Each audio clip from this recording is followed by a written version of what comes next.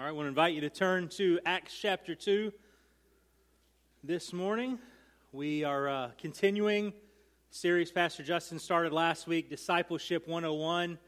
He kicked off that series last week, and I know his desire and our desire as we talk through this idea of Discipleship 101, the basics, the foundations of what is discipleship, is to just define what is a disciple, how can we as believers be better disciples of Christ, and then ultimately, how can we make disciples? And last week, he defined what a disciple is. He used the Baker Encyclopedia of the Bible, which says that a disciple is someone who follows another person or another way of life and who submits himself to the discipline or teaching of that leader or way of life. And so as disciples of Christ, we are followers of Jesus as our leader, and the way of life that we're following is the way that he's commanded us to live according to his word. And so he defined that. He, of course, gave us part one of the recipe of making disciples, how we can go about making disciples. Ingredient number one we looked at last week was born-again believers. In other words, before you can be a disciple of Christ and make other disciples, it starts with faith in Christ and regeneration. When you repent of your sin and put your faith in the death and resurrection of Christ to save you, to forgive you of your sins, it is then that you are born again. You begin that journey of being a disciple.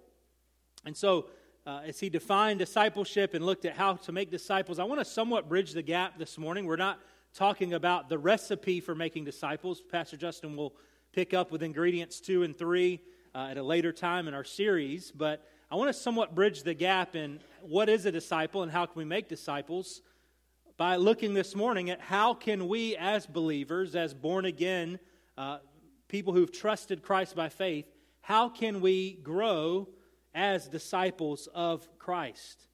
So I want us to continue under that umbrella of Discipleship 101 and considering how to grow as disciples of Christ. So how can we as believers be better disciples? You see, being born again is the beginning of that journey. It is not the completion of it. Being a disciple of Christ is not a status that we reach, or we've arrived. I'm like a Cub Scout or an Eagle Scout. I've done everything necessary, so now I'm an Eagle Scout now and forever. Well, as a disciple, it's a continuing journey. You have that title as a believer of Christ, as a believer in Christ, and a follower of Christ, but it is a journey that continues, a lifelong journey in the lives of believers. And so, how can we grow in this journey? How can we be better disciples and followers of Christ? And so this morning, as we look to the book of Acts and chapter 2, I want us to see that as we seek to grow as disciples of Christ, it is necessary that we do so in a community environment. And so you see the subtitle there, The Necessity of Community. The Winter Olympics are less than a month away.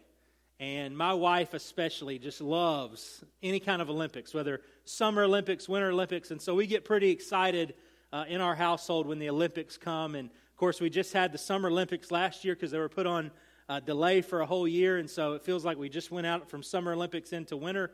But one of the most famous Winter Olympics, at least for American perspective of all time, was probably the 1980 Winter Olympic Games. There's actually been at least 3 movies made about some different events in the 1980 Winter Olympics. There's the movie Cool Runnings, if you've ever seen that, about the Jamaican bobsled team, right?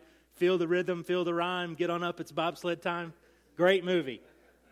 There's a more memorable or more recent one called Eddie the Eagle, about a British skier who he didn't make his ski team, but his desire was to be an Olympian, and so he worked hard and actually learned to ski jump, and he wasn't real great at it as far as his competitors, but he tried really hard. And so both of those events actually took place in the 1980 Winter Olympics in Lake Placid, New York. But arguably the most notable event, the most recognizable event that took place at those games was the 1980 American-U.S. hockey team versus the Soviet Union, Soviet Russians, their hockey team. And they met up in the semifinal matchup. And leading up to this, the Soviet Union had won 5 of the previous 6 gold medals in hockey. And I think they had won 4 in a row. So they were almost unbeatable when it came to hockey. In fact, just a few months before the Olympics started, they played the NHL All-Star team and beat them 6-0. So they just mopped the floor with these All-Stars. In fact, prior to the Olympics, just a few days before the start of the Olympics, the U.S. hockey team played an exhibition match against the Soviet Union and lost 10-3.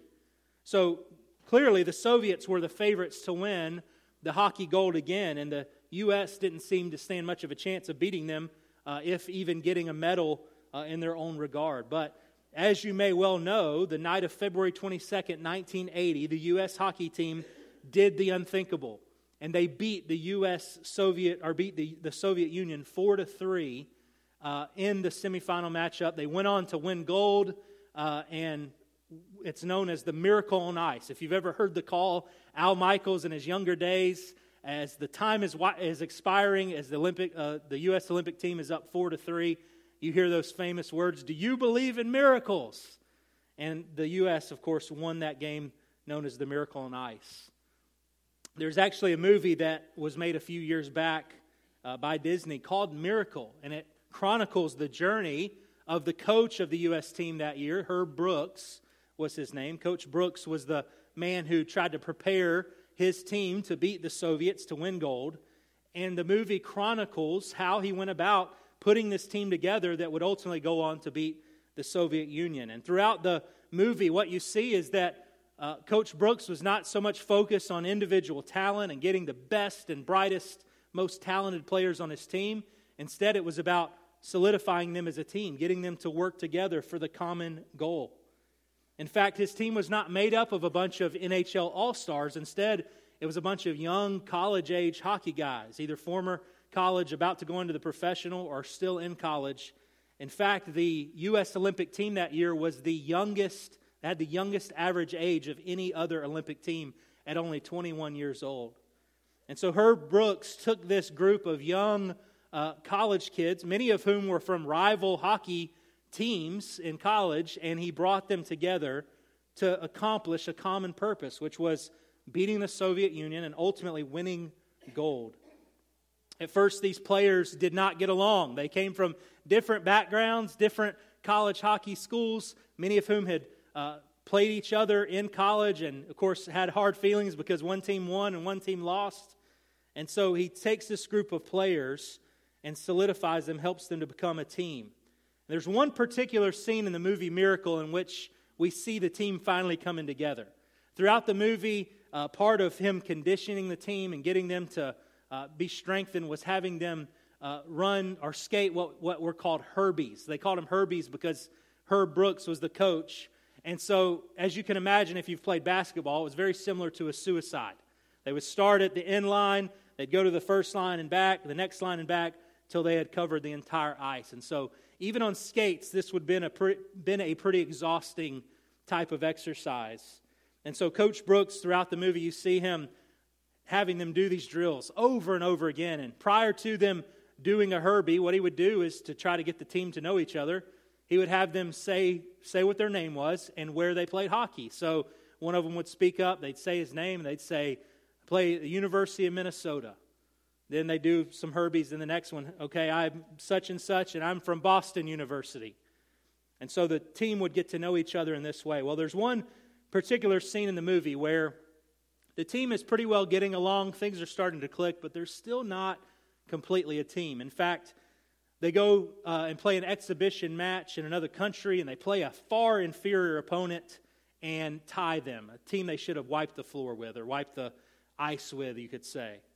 And so they don't seem to be that bothered by it, but of course Coach Brooks, seeing their apathy, as soon as the game's over and they're ready to go back to the clubhouse and get out of their gear, he says, "Nope, get on the blue line. We're going to run some of these Herbies. We're going to do some skating. If you're not going to work during the game, you're going to work now." And so he gets his team lined up. He begins, of course, yelling at them, telling them about how important it is they work hard. He goes over and over again with them how important it is that they not be as much concerned with the name on the back of the jersey as the name on the front of the jersey. And he just has them skate over and over and over again. Imagine these guys are already pretty exhausted from playing a full hockey game, and yet he's having them skate these Herbies back and forth, back and forth. Eventually, the rink manager turns the lights out because he's ready for him to leave. And, of course, the players are thinking, okay, finally, this is over. But Herb doesn't let up. He says, get back on that line. We're going to keep going. So they keep skating over and over and over again. His assistant coach and the athletic trainer even plead with him, please stop. These guys are exhausted. They're going to get hurt. But he makes them do it over and over and over again. And then at one point, finally, just when you think they've had enough and you think it will never end even, you hear one of the players shout out his name. I think it was Mike Eruzione. He says, Mike Eruzione, and the coach says, who do you play for? And in the past, where they would say their college hockey team, instead of saying, I play for the University of Minnesota, or I play for the Boston University, what does he say? I play for the United States of America. And that's when Coach Brooks says, you guys are done. You've had enough. And you see the team come together. Why? There's a common team. There's a common goal. There's a common purpose. And they learned in that moment, if they hadn't learned at this point, that they couldn't do it alone. They couldn't just rely on their individual talent to beat the Soviet Union. They had to come together. They had to work together to have success. And in the same way, when it comes to the goal of the Christian life, which should be for us to grow as disciples of Christ, to be more obedient in following what God has commanded us, and of course ultimately making disciples, we cannot do this alone. We need community. We need one another. God in His grace has given us a community of like-minded believers, so that as we strive together for a common goal, we too can have success. And so in Acts chapter 2, what we see this morning is the early church beautifully exemplified this community aspect of how they lived together, how they strove together for a common purpose and growing as disciples and making disciples. And so before we look at this passage in Acts chapter 2, let me give you a brief context leading up to this passage. Of course, Acts comes right after the Gospels. The Gospels record Jesus' life and ministry, ultimately leading to Him going to the cross, dying a substitutionary death for the sins of those who put their faith in Christ, rising again from the dead. And then after His resurrection, we know there's multiple opportunities He had, even with His disciples, leading up to His ascension. And just prior to His ascension, the end of Matthew, He gives that what we call Great Commission. Go, therefore, make disciples of the nations, teaching them to observe all things that I've commanded you, baptizing them in the name of the Father, Son, and the Holy Spirit. And, of course, Jesus promises to be with them. The book of Acts picks up from the end of the Gospels, and in the beginning of Acts chapter 1, what we see is Jesus giving one final commission to them. It's very similar to Matthew 28 in Acts 1:8. He says, you're going to be witnesses to me in Jerusalem, Judea, Samaria, to the uttermost part of the earth. And after saying these words, Jesus ascends into heaven, and His disciples are left standing there in awe as Jesus, this one they followed for 3.5 years, is now taken from them.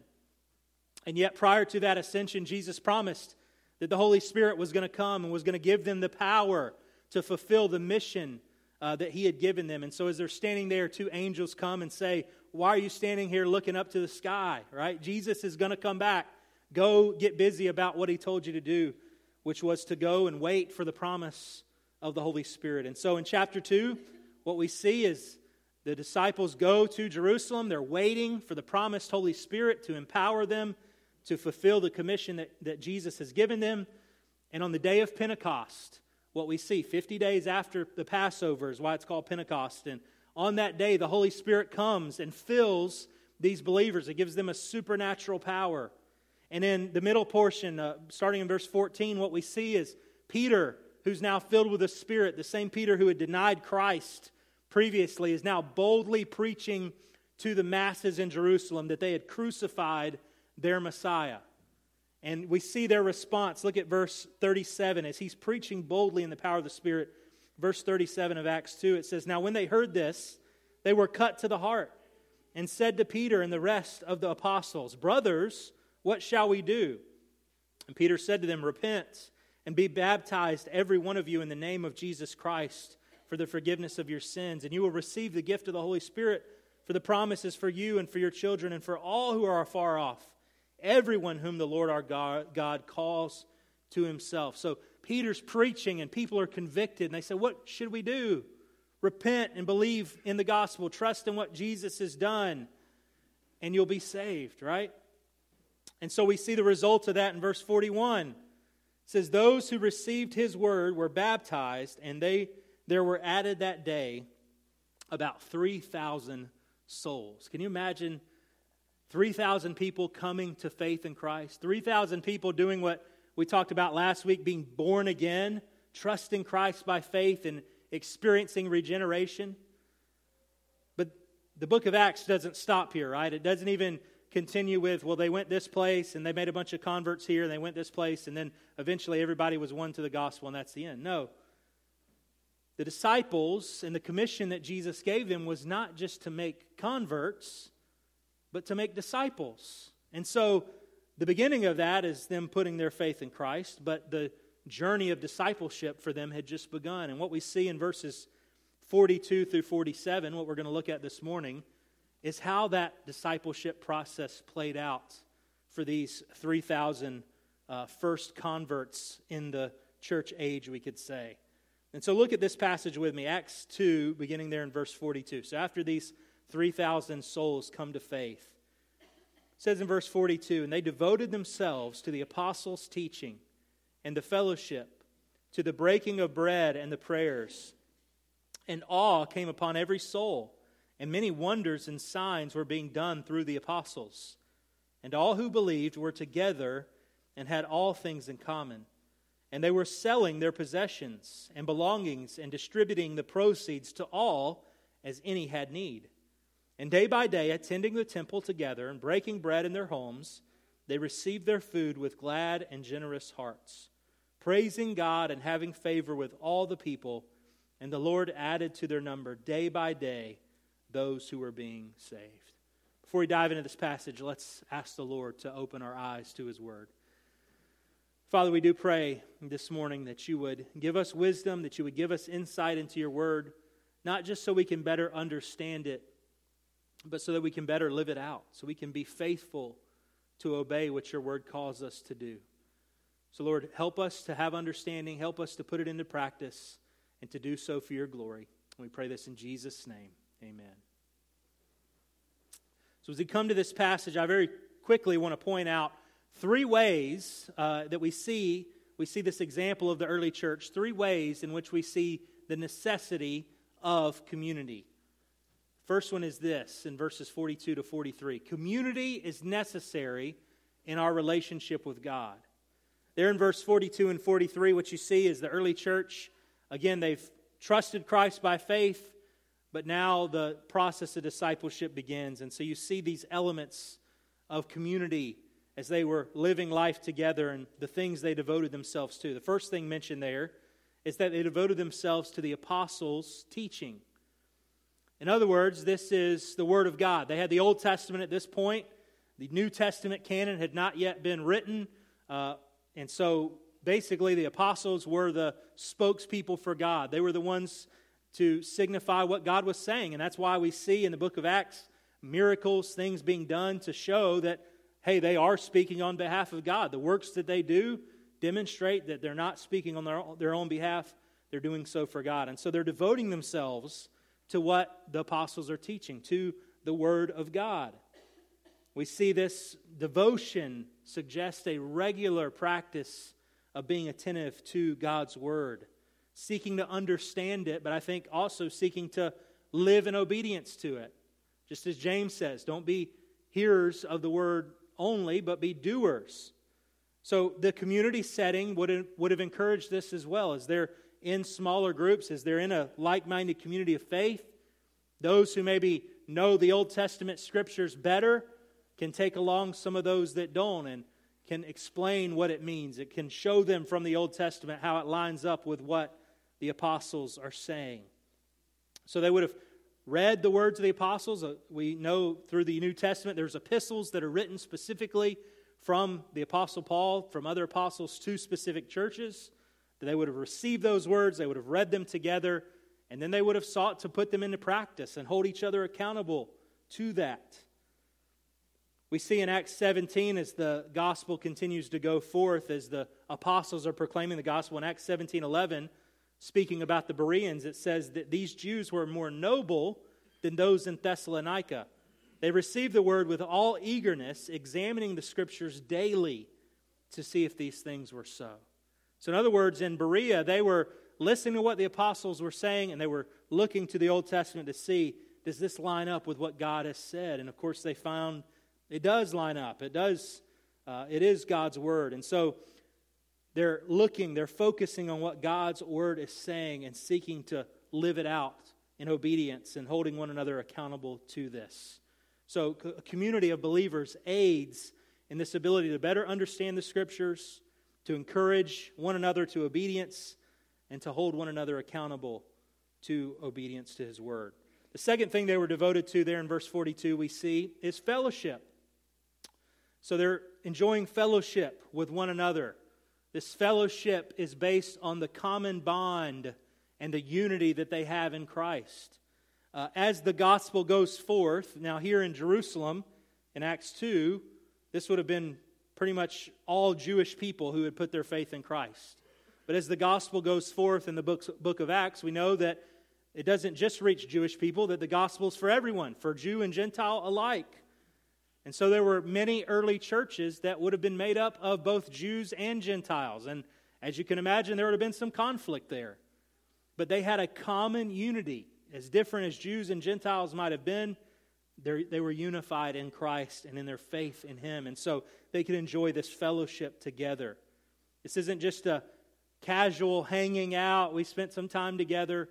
This is a fellowship that's meant to encourage one another, meant to direct each other to the Lord. And this fellowship with one another is ultimately tied to their fellowship with God. In 1 John 1:3, John writing says, "That which we have seen and heard, we proclaim also to you, so that you too may have fellowship with us. And indeed our fellowship is with the Father and with His Son, Jesus Christ."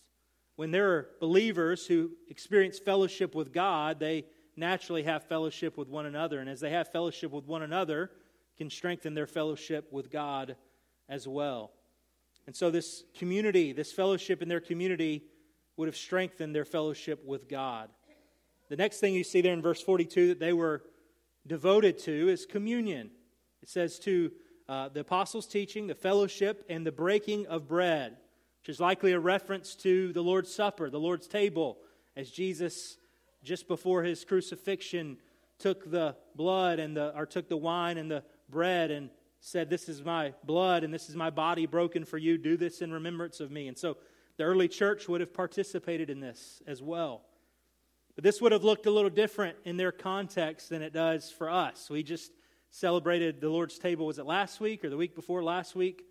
And we do it corporately, but in this case, it would have been probably in the context of a meal together. They would have shared a meal together, and at some point in that meal, they would have broken bread, taken the cup, and they would have remembered Christ's sacrifice. And of course, this served at least three purposes in the life of the early church that it serves for us as well. It caused them to confess sin as they prepare their hearts to partake in a worthy manner. It caused them to remember and reflect on the gospel, and it would have caused them to look forward to the return of Christ. And so these things in a community environment, partaking of the table together, would have encouraged them and strengthened them. The next thing you see that they were devoted to was prayer in verse 42. So the breaking of bread and prayers. The early church was devoted to prayer, and I think this was more than just corporate prayer, just let's take some prayer requests and pray for some physical needs. If you've been a part of a smaller group setting, you know how much deeper prayer can go in a small setting as opposed to a corporate gathering. When you're with people you trust, that you've built a relationship with, that you have things in common with, you begin to open up and share deeper spiritual needs. So these would have gotten below, I believe, surface level to specific spiritual needs. And so the early church prayed in this way. The fellowship they enjoyed, that close-knit community, led to a deeper spiritual prayer life. And then you see in verse 43, they also experienced awe. Look at verse 43 again. It says an awe, or some translations may say fear, it's a reverential fear it's speaking of, came upon every soul, and many wonders and signs were being done through the apostles. So as they see all that God is doing, as they talk about all that God is doing, there's a sense of reverence, there's a sense of awe, of worship in what God is doing. And so as they're in a community setting and they're discussing all that God is doing, this leads them to just encouragement from one another.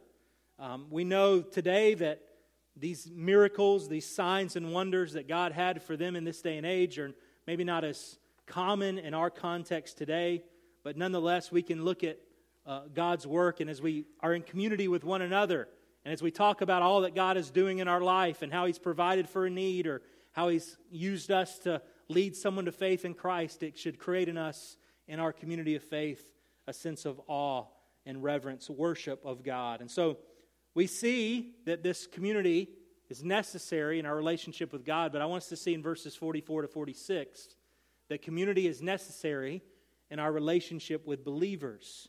Look at verse 44 and 45 again. It says all who believed were together and had all things in common. And they were selling their possessions and belongings and distributing the proceeds to all as any had need. So what you see here in these verses is the community of faith practicing mutual care for one another. They're caring for the needs of those in their faith community. Because of their common bond through Christ, it says they had all things in common. They were together. They knew of the needs that one another had in their community of faith. Acts 4 goes further and tells a little bit more about this. It says, the full number of those who believed were of one heart and soul, and no one said that any of the things that belonged to him was his own, but they had everything in common. And with great power, the apostles were giving their testimony to the resurrection of the Lord Jesus, and great grace was upon them all. There was not a needy person among them, for as many as were owners of lands or houses sold them and brought the proceeds of what was sold and laid it at the apostles' feet, and it was distributed to each as any had need. Now, it's important I make this note as we look at Acts 2 and Acts 4, that we don't look at this and say, man, this sounds like communism, right? Some people who support communism would say, look, they took everything they had, they pitched it together, and then they passed it back out. That's not what we see directly happening here, right? Communism is when your goods are forcefully taken and then distributed back to everybody, right? This is not a forceful thing. This is a voluntary thing. The early church in their community of faith saw needs around them, and instead of clinging to their abundance, they said, we're going to give because there's those who are needy. And so they would give voluntarily to the apostles, who would not just take everything and then, okay, here's your portion, here's your portion. They were giving to the apostles to then say, okay, here's a need, and we have this resource, so we're going to use this to meet this specific need. So it's important we note the difference there between communism, as some would take these texts to support that, and see instead, no, this is mutual care. The early church is caring for those in their community of faith, and probably even those outside of their community of faith as they had opportunity. And so because they're in a tight-knit community, because they're in these small groups, they're aware of the needs of one another, and so they voluntarily sacrifice what they have to provide for their needs. And we see today this should be a great part of a community of faith, that we see the needs of one another. Instead of them stepping back and saying, well, somebody else will meet that need, they took what they had, and as they were able to meet the need, they provided for it. And so we should see that today as well, this level of mutual care. Maybe providing for a financial need as we have the ability, or if someone has a physical need, helping them, or could be any sort of need as we see needs around us in our community of faith. And so we see the beauty of the early church, not just stepping back and thinking, well, God will take care of them, but instead taking action and voluntarily sacrificing to provide for the needs of one another. Now look at verse 46. It says, and day by day, attending the temple together and breaking bread in their homes, they received their food with glad and generous hearts. I think we could call this life on life, right? It says day by day, What are they doing? They're going to the temple together. Why are they going to the temple? Well, they didn't have a church building then, and of course the Old Covenant's still somewhat in place. So they're going there, they're hearing from the Old Testament. There's probably some encouragement, some fellowship they enjoy there. It's a great opportunity to share the gospel, to evangelize with unbelieving Jews. But it doesn't stop there, right? They also, it says, day by day are breaking bread in their homes and receiving their food with glad and generous hearts. So they're not just meeting in a corporate setting, in a large-scale setting. They're also in each other's homes, spending life on life. I like the way the observation Tony Merida makes about this passage. He says, the church met both at the temple and house to house. One gathering was large and one was small. The believers had to have a large space to meet in since 3,000 people can't fit into someone's home.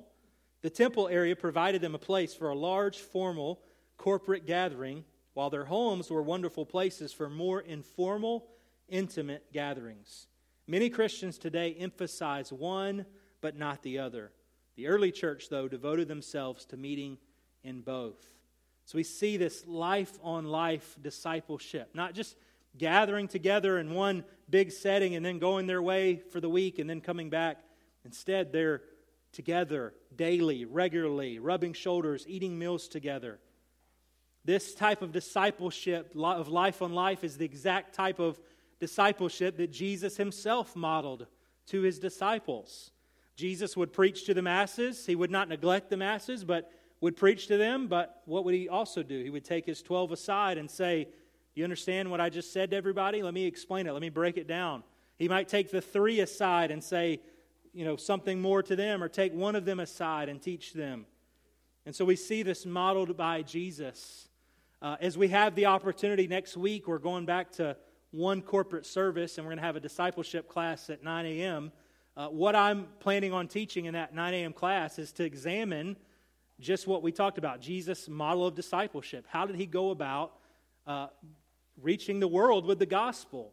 What were his methods? And so we're going to go through an old book called The Master Plan of Evangelism and how Jesus went about in his methods of making disciples. So that's a shameless plug for next week at 9 a.m. If you want to jump into that, it'll be a good time of discussion, conversation, looking at that. But we see this modeled, this life-on-life discipleship modeled by Jesus and modeled here by the early church, which is essential. It's essential that we find other believers that we can live life with, that we can rub shoulders with on a regular basis, enjoy fellowship, enjoy encouragement as we encourage them and they encourage us. We've got to have those in our sphere of daily life that can encourage us and help us. So community is necessary for both our relationship with God and believers. But lastly, I want us to see in verse 47, community is necessary in our reach of unbelievers. You see this community of the early church, and the fruit of that we see in verse 47. They were praising God and having favor with all the people, and the Lord added to their number day by day those who were being saved. As they had this community, this common bond in Christ, as they loved one another, as they cared for one another, what happened? It was contagious. They had opportunity to share the gospel and reach others, and as unbelievers looked in and saw the way they cared for one another, the way they loved one another, it opened the door for them to be able to share the gospel. Jesus said it this way, by this all people will know that you are my disciples if you have love for one another. When unbelievers see believers loving one another, being united, even though they may be from completely different backgrounds, united in their faith in Christ, in pursuit of Him, it's a testimony to them. It opens the door to be able to share the gospel of why we're different, why we have that community, why we care for one another and even those outside of our faith community. And so we see that community is necessary if we want to reach unbelievers. If we're not united, if we're divided, if we're hypocritical, that's the biggest deterrent to people coming to the gospel. But when we're united and when we're caring for one another, that opens the door for us to share. And so we've seen how the community of the early church experience was necessary as they sought to grow as disciples when it came to their relationship with God, their relationship with believers, and their reach of unbelievers. But this aspect of community was not just for the early church. This idea of community is for us today as well. We need to be in a community of believers who can encourage us, who can stir us to love and good works. And so, as we close, and as I think about a way to conclude and to apply this, I want to ask this question. I want you to answer this question in your mind. Are you plugged in to a community of faith? Are you plugged into a community of faith? Now, some of you are probably saying, well, yeah, I'm here, right? This is the community of faith. I'm here, and so by default, I'm part of a community of faith. Well, notice I didn't ask, do you go to church? Because that's a very different question than are you plugged into a community of faith? If all you do is show up to a corporate gathering, sit in the pew, hear someone teach the Word of God, have some casual chit-chat with other people. How was your week? Did your sports team win? What's the weather like this week? Very casual, surface-level conversation. And then you go your way, and you're gone all week, and you come back the next week, and you do that time and time again. Let me tell you, that's not a community, being plugged into a community that God desires for you. That's not the way God would desire you to be plugged in and growing as a disciple. In that way, you're basically being alone. You're being on your own, trying to go about discipleship without that community that God's designed us to be a part of. And so, let me say this. If that's you, if all you do is just show up each week, and you're more of a consumer, it's just about what you can get instead of what you can give, let me encourage you with a very specific application. So, a lot of times when we get up here and try to take the Word of God and give applications, sometimes they're very general applications, right? Love one another. Okay, now go out and figure out how to do that. Well, today's application is going to be very specific, okay? And it's this. If you find yourself not plugged into a community of faith, here's the application. Get plugged into a growth group. Get plugged into a growth group. Now, we've led all this up, and you're probably thinking, well, now you've kind of unveiled it. This was your whole purpose all along. Well, yeah, it was in a sense that we see it in Scripture. We see this aspect of community, and we see this fleshed out through growth groups in a tremendous way. Growth groups are a tremendous facilitator of community, as they are a small, informal setting that typically meets in someone's home. And let me very quickly show how these growth groups accomplish what we see here in the early church. The early church was focused on teaching. In our growth groups, what we do is we take the sermon text and the sermon theme from the previous Sunday, and there's questions that we dive into so that we can have conversation and get deeper into God's Word. So this is an opportunity when you come to a sermon and you hear something and you go, I don't have a clue what he's talking about. Growth groups are a great way to say, well, what did he mean? What does this mean? Or what did he mean when he said this? It's a great opportunity not just to experience monologue, someone teaching you, but to have dialogue, to ask questions, to dive deeper. And so we see this community aspect of teaching in our growth groups. There's fellowship, just like the early church had fellowship. There's fellowship that takes place when you develop these close-knit relationships. You're able to get beyond just the how did your sports team do this week to how are you doing in your walk with the Lord? How can I pray for you in a spiritual way? There may not be communion in the sense that we're partaking of the cup and the bread, but there are meals together, right? And some of the growth groups, the meals are actually pretty good, right? So there's food that takes place and fellowship around that. There's prayer that takes place. And again, it's a deeper level than just, hey, pray for my grandma's hip.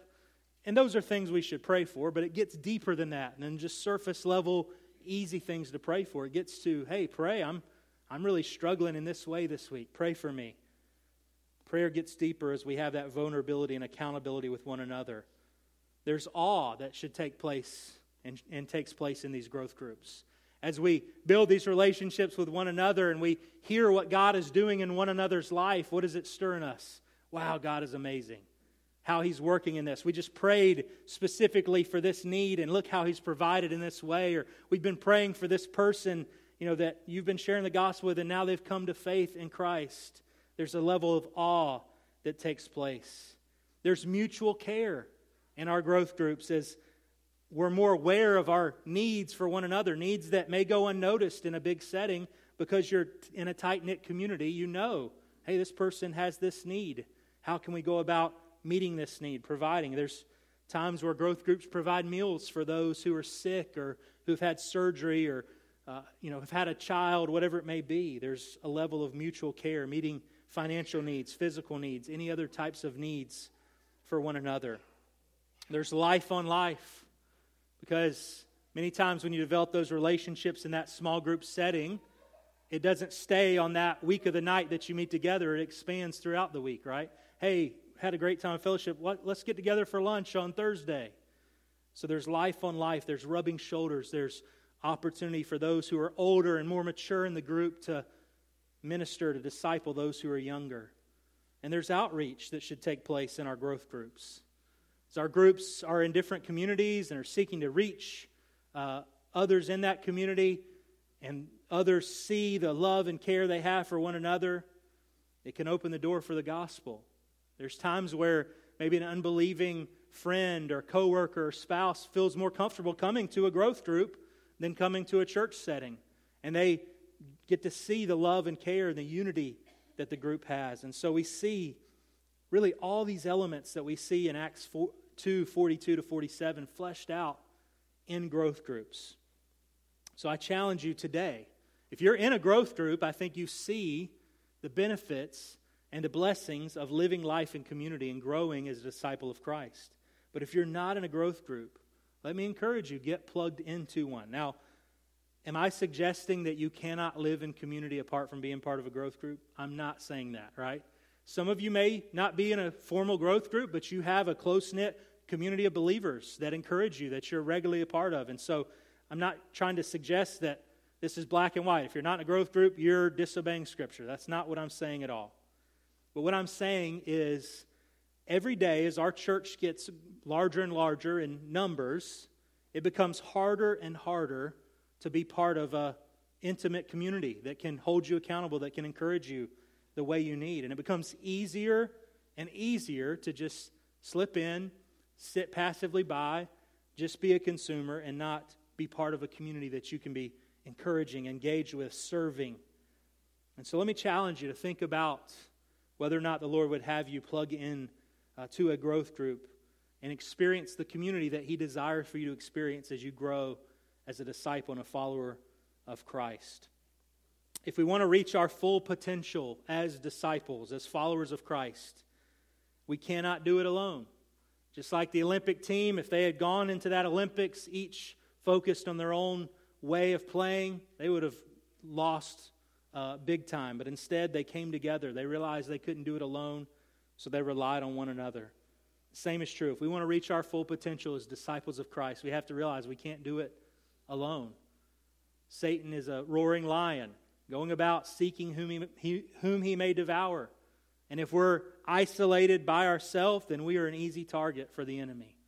But when we are together, when we are unified, when we are encouraging one another, praying for one another, being devoted to teaching, fellowshipping, reaching out, having that mutual care and life on life, we can protect one another from the enemy and strengthen one another in our pursuit of Christ. And so I encourage you today, do you see the necessity of community? Do you see the importance of God's design for community in the life of a believer? I pray you do. And just this way of application as well. If you're not in a growth group, check with me, fill out a connection card, check with Pastor Justin. If you know someone that's in a growth group, ask them. If you're in a growth group and you know someone that's not, invite them to your growth group. Say, hey, come check it out. Feel free to check out some different growth groups, right? Some of the food might be good in some, and you might say, this is the one I want to be in. Might not be good in others. You might say, I'm not going to be in that growth group, right? Try them out. Find a group that you think you can be encouraged by. But I challenge you to pursue that if the Lord would lead you to do it. So no matter where the Lord may lead you, I pray you see the importance and the necessity of community in the life of a believer. So let's pray. Father, we just thank you for your word. We thank you for the example of the early church and how you, of course, led them to faith in Christ and led them through this process of being discipled. Not that they would be isolated and on their own, but that they had this community atmosphere and they devoted themselves to your word and to encouragement, fellowship, and prayer and serving one another. So God, I pray today you would help us to take your word, to apply it to our specific situations, to know how we can be plugged into a community and serving one another, helping one another, encouraging one another, and of course, reaping the benefits of that as we seek to walk with you, as we seek to grow as disciples. So challenge our hearts, Lord. We know your commission is still for us to go and make disciples. But before we can do that, Lord, help us to be the disciples that you would desire us to be so that we can reproduce ourselves and make other disciples who will worship you. And Lord, we'll give you all the praise as you work in us and through us for your glory. In Jesus' name.